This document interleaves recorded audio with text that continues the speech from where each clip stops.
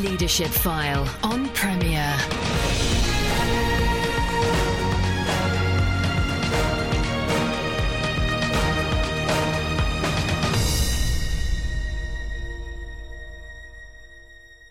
Welcome to the show which talks to Christian leaders about the topics that really matter. I'm Andy Peck. If you were to ask church leaders to give you the mission statement for their church, chances are that discipleship would feature somewhere in the mix. The challenge for most church leaders is not saying that they want to make disciples, but deciding what this means and actually doing it. I'm joined this week by Tony Pullin, the author of Making Disciples, How Did Jesus Do It? A book which aims to discuss what it might take for a local church to make disciples in the 21st century. So, Tony, welcome to the Leadership File. Thank you. Good to welcome you. You were in business before you were working in and around churches. So tell us about your career path before we head on into looking at the book itself. Yeah, well, I had an unusual start, I suppose, because my parents were missionaries, and I was in the British West Indies, as it was then called, for 8 years of my growing up time. And my formal schooling actually finished when I was 12. I was then kind of engaged in the work, as we used to call it. So at the age of 16, back in this country, my first job was as a postboy for a builder's merchant in Bristol. It's long gone since in the redevelopment of Bristol city centre. But after a few years' experience with builder's merchants, I joined British Gypsum, who were and still are, a large company manufacturing, supplying products to the building industry. And I had a career with them for 20 years, until the age of 50. I guess the amazing thing, well, to me is, anyway, that having kind of left school at 12, I actually finished up in BG as a senior executive responsible to director level. So I think it was just an amazing example of God's grace and goodness in helping me to do that. Well, that's a terrific story. And had your parents obviously returned with you at that point, or had you gone to boarding school? How did you get back to the? Well, no, we travelled out when I was 9 years old on the old Aquitania, one of those 4-funnel Cunard ships, and we were in St Kitts, which no doubt you've heard of. For 3 years, and after I was in a private school in St Kitts then for expats, and then we moved on to a very small island, Anguilla, before it was developed and education wasn't possible, and my father took the decision that he'd rather have my brother and me with him than sending us off to a school for missionary children or what have you. So, rightly or wrongly, that decision. No, I understand. I was actually kind of reading commentaries and started preaching at the age of 12 and 13, and it was unusual, to say the least. Well, quite a start. Now, let's turning to this book, Making Disciples. How did Jesus do it? Obviously, every book has a context from which the author writes, and I just wondered what it was about discipleship that had grabbed you. Yeah, that's a good question. I think, Andy, there were two things, really. The first was that I've had the privilege of experiencing firsthand what discipleship can be. By that I mean in my own life. In my early 30s, I met a man called John Noble, who was a father figure in the house church, the growing house church movement in Britain at that time. And for the last 40 years, John has been a personal friend and a mentor. And that has been, for me, an incredible privilege, which has shaped and changed my life. And I think that experience of the benefits of discipleship has meant a great deal to me. The second thing is that in the last 20-odd years, when I've been back in full-time ministry again, I've had the privilege of being invited into quite a few churches to sit with the leadership teams and talk about how they were doing, and we used to talk about things like relationships across the church, about leadership issues and so forth, mission. But one of the things which I would see time and time again was that discipleship was invariably a real issue and a challenge as to how to go about it. So I think it was those two things, really. Ultimately, the catalyst was two or three very clear prophetic words from men and women I trust and esteem, and in obedience to that, I sat down and began to write. That's terrific. And you mentioned John Noble in the book, of course. And what were the particular things he brought? You mentioned how he was a father figure for many, but particularly for you. For me personally. That's a long story, Andy. In my read the book, yes. In my personal journey, in fact, before I met John, a key factor had been an encounter with the Holy Spirit, which released for me a whole new experience of the grace of God. And that had come after damage in childhood from an authoritarian father. And also from an ecclesiastical tradition, which was pretty strong on its particular beliefs. But when I was filled with the Spirit, it was the grace of God that just overwhelmed me, and discovering what my Heavenly Father was really like. And then I met John, and in John I saw someone, I don't know how to put it, but he lived out the grace message. He clothed it for me in flesh and blood. And it showed itself in how he approached relationships. They were just totally committed. They were honest, they were open, they were transparent. He had an amazing serving heart, and he has an amazing serving heart, and an incredibly generous attitude towards everyone he met. And I think what I saw in John, Andy, was a life that had been laid down for the body of Christ and the growth of God's kingdom. And having been close enough to him over the last 40 years to get to know him fairly well, I think I've learned an awful lot about the Master's heart from observing his life and ministry. Oh, that's lovely. So lovely. I don't know if that answers the question. No, it's lovely to hear such a wonderful testimony. That's what it means to me. And so you can imagine, out of that kind of experience, you can see discipleship for what it really can be, and it's something you want others to share. Indeed, no, sure. Now, in the book, you illustrate discipleship through the Apostle Peter's life, and you emphasise some of the risks he took. And I wonder if is his risk taking part of the key for you, for people growing today? Yes, I think one of the things that stands out about Peter is he had what I would call the spirit of a disciple. I fell in love with Peter as a teenager, to be honest, on Peter's story. And I guess we all kind of relate to him fairly easily because of his vulnerability, his frailty, and the kind of guy who was always sticking his head up above the parapet and occasionally got it shot off. But yes, Peter was the one, I think, who kind of drew something out from Jesus by the way he was. When you read the Gospels, he's the one that was always asking the questions. He was always trying to draw out. He was taking initiatives. No one was surprised, I'm sure, that he was the one who jumped over the edge of the boat. And he was the one, when Jesus had been arrested, who tracked Jesus and the arresting party back into the city and actually managed to get into the very courtyard of Caiaphas' house.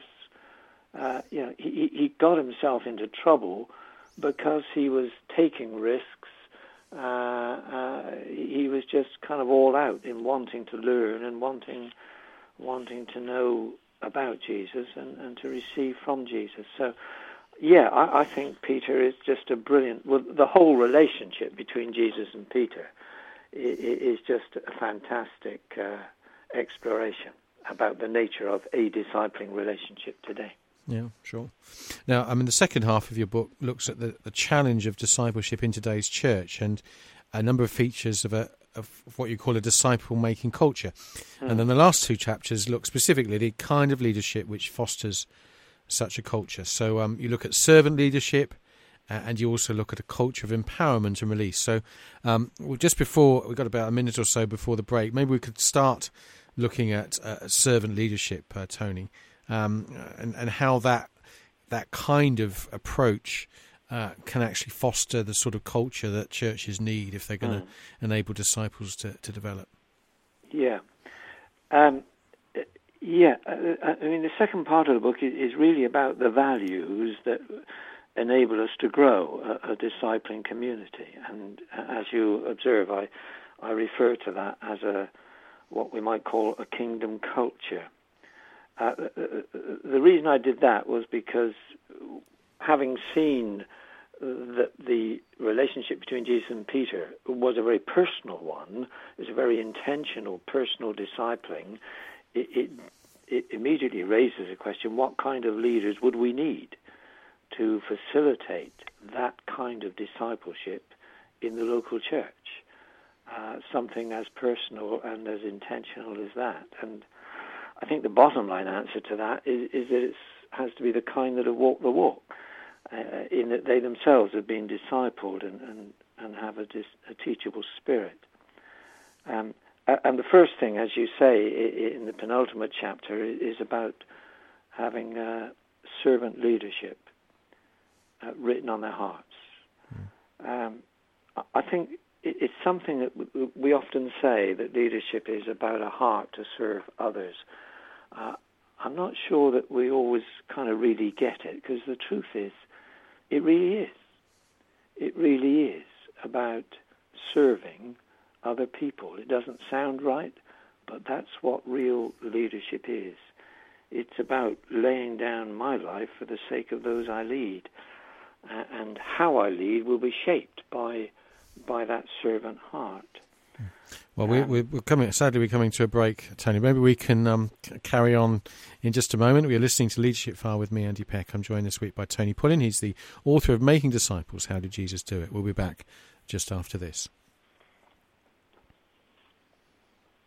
Well, welcome back to the Leadership File with me, Andy Peck. I'm joined this week by Tony Pullin. Tony is the author of Making Disciples, How Did Jesus Do It? We were talking before the break, particularly of how the book in the second half looks, and especially at some of the features or the values of a kingdom or disciple-making culture. And I sadly had to cut into Tony for the break as he was talking about servant leadership. So, Tony, maybe you can carry on chatting about the kind of leaders that we need to be if we're to serve others. Yes. Thank you, Andy. We were talking about servant leadership, and I think I was just saying that how we lead as leaders will be shaped by that servant heart. I think of it this way: if I'm a leader overseeing the development of discipleship in the church I lead, I have to ask myself some questions, such as, am I accountable? Am I willing to be open about times of weakness? Am I willing to share my own journey? Can I be vulnerable? Because to be entrusted with responsibility for influencing the lives of others is just a huge privilege. And it's one that I think we can only approach with a spirit of gentleness and vulnerability. And that's why I think the servant heart, rather than the heart set on ministry development and my place, my position, one that isn't taken up with management and decision-making, all of those things are part of it, but is driven by a heart to serve. Because I think that real spiritual authority, true spiritual authority, always honours the body of Christ, and it respects the individual. So I think the servant heart is so important, so that there's just no possibility of the spirit of control or the authoritarian approach. The last chapter, which you mentioned in your question, was to do with empowering and releasing others. And again, I think that the servant heart will want to empower and release every single member of the body. I've often said that people-centered leaders, they look into people's eyes, and what they see is the potential for greatness. And then they lay down their own lives to see that potential fulfilled. That's the servant heart. And I think that's the kind of leadership that can safely be entrusted with overseeing and implementing a discipleship in the model of Jesus in the local church. It's about having the joy of seeing potential turned into fulfillment. That sounds truly wonderful, Tony. Does that help? No, it does very much. I mean, it's sadly not always known and seen in local church life, but it's certainly a wonderful way of approaching leadership. I'm just wondering, whether you have in your picture in your mind the kind of life a disciple would live in the 21st century. You said, how did Jesus do it? And obviously we're translating that to today. Are there particular things that you think, well, if you're serious about discipleship, this should characterize you? Well, that's a. I know it's a long question, that's a good question, Andy.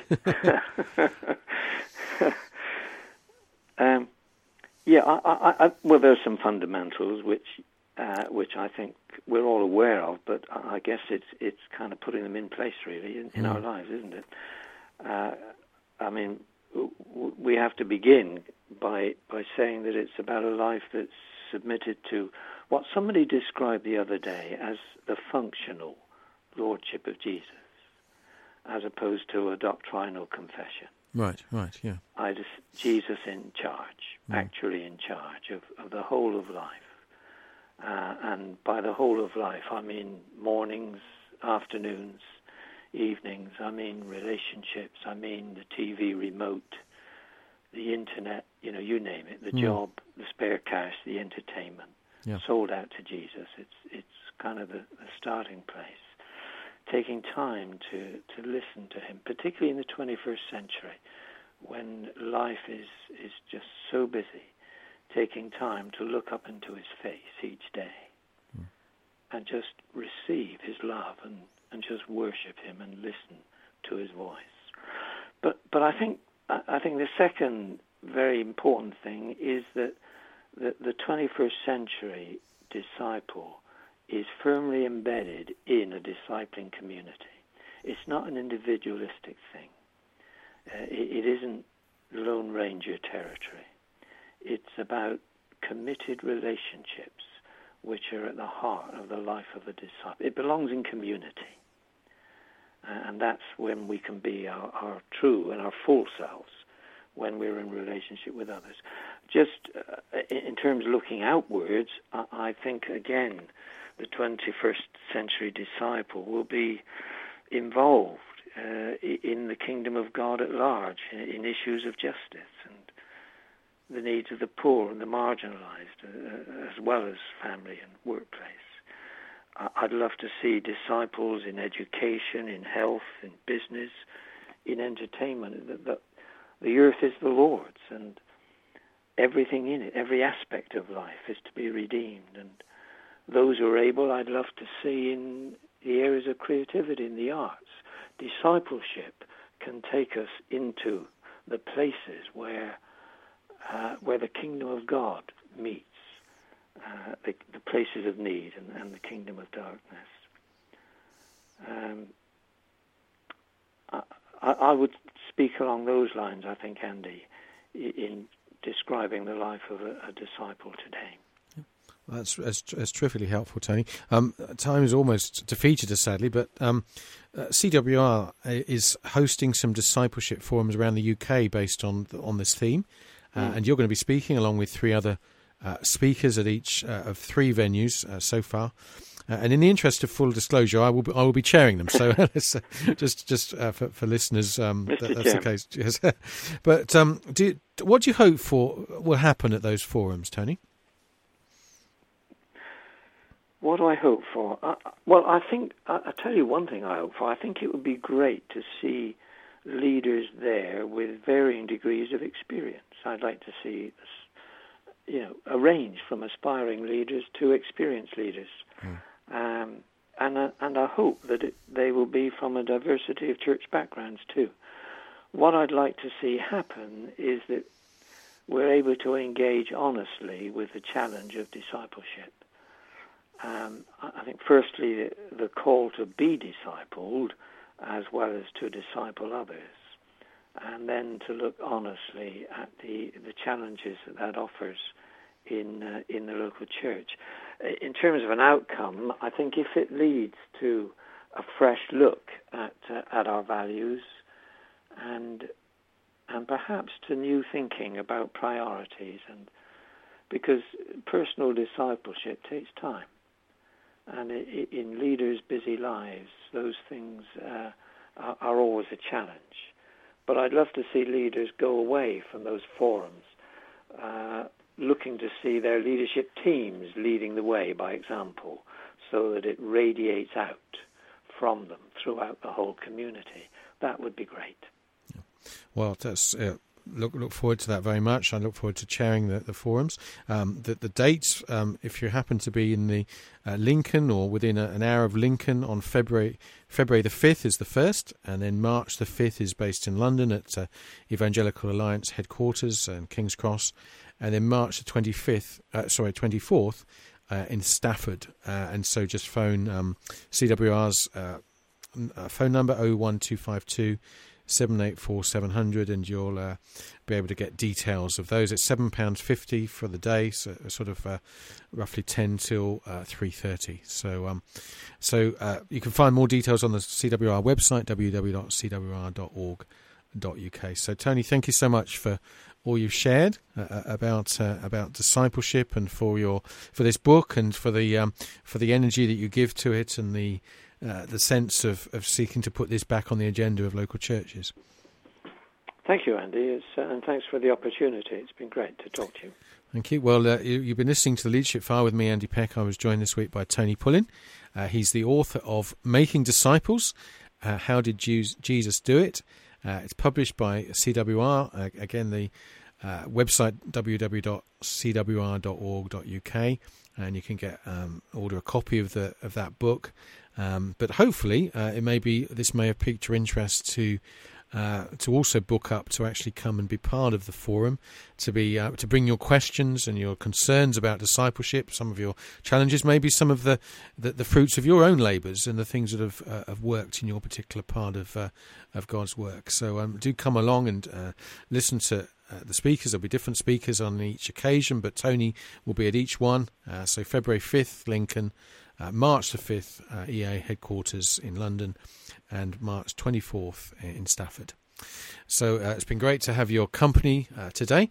Do log on to Premier's own website, www.premier.org.uk, and you can listen to archive versions of the Leadership File, including this one, in due course. I look forward to your company again next Sunday at 3:30. Thanks for tuning in. You've been listening to The Leadership File on Premier. Andy Peck serves as a tutor at CWR, a Christian charity whose courses and publications aim to apply God's Word to everyday life. Contact him via email apeck@cwr.org.uk.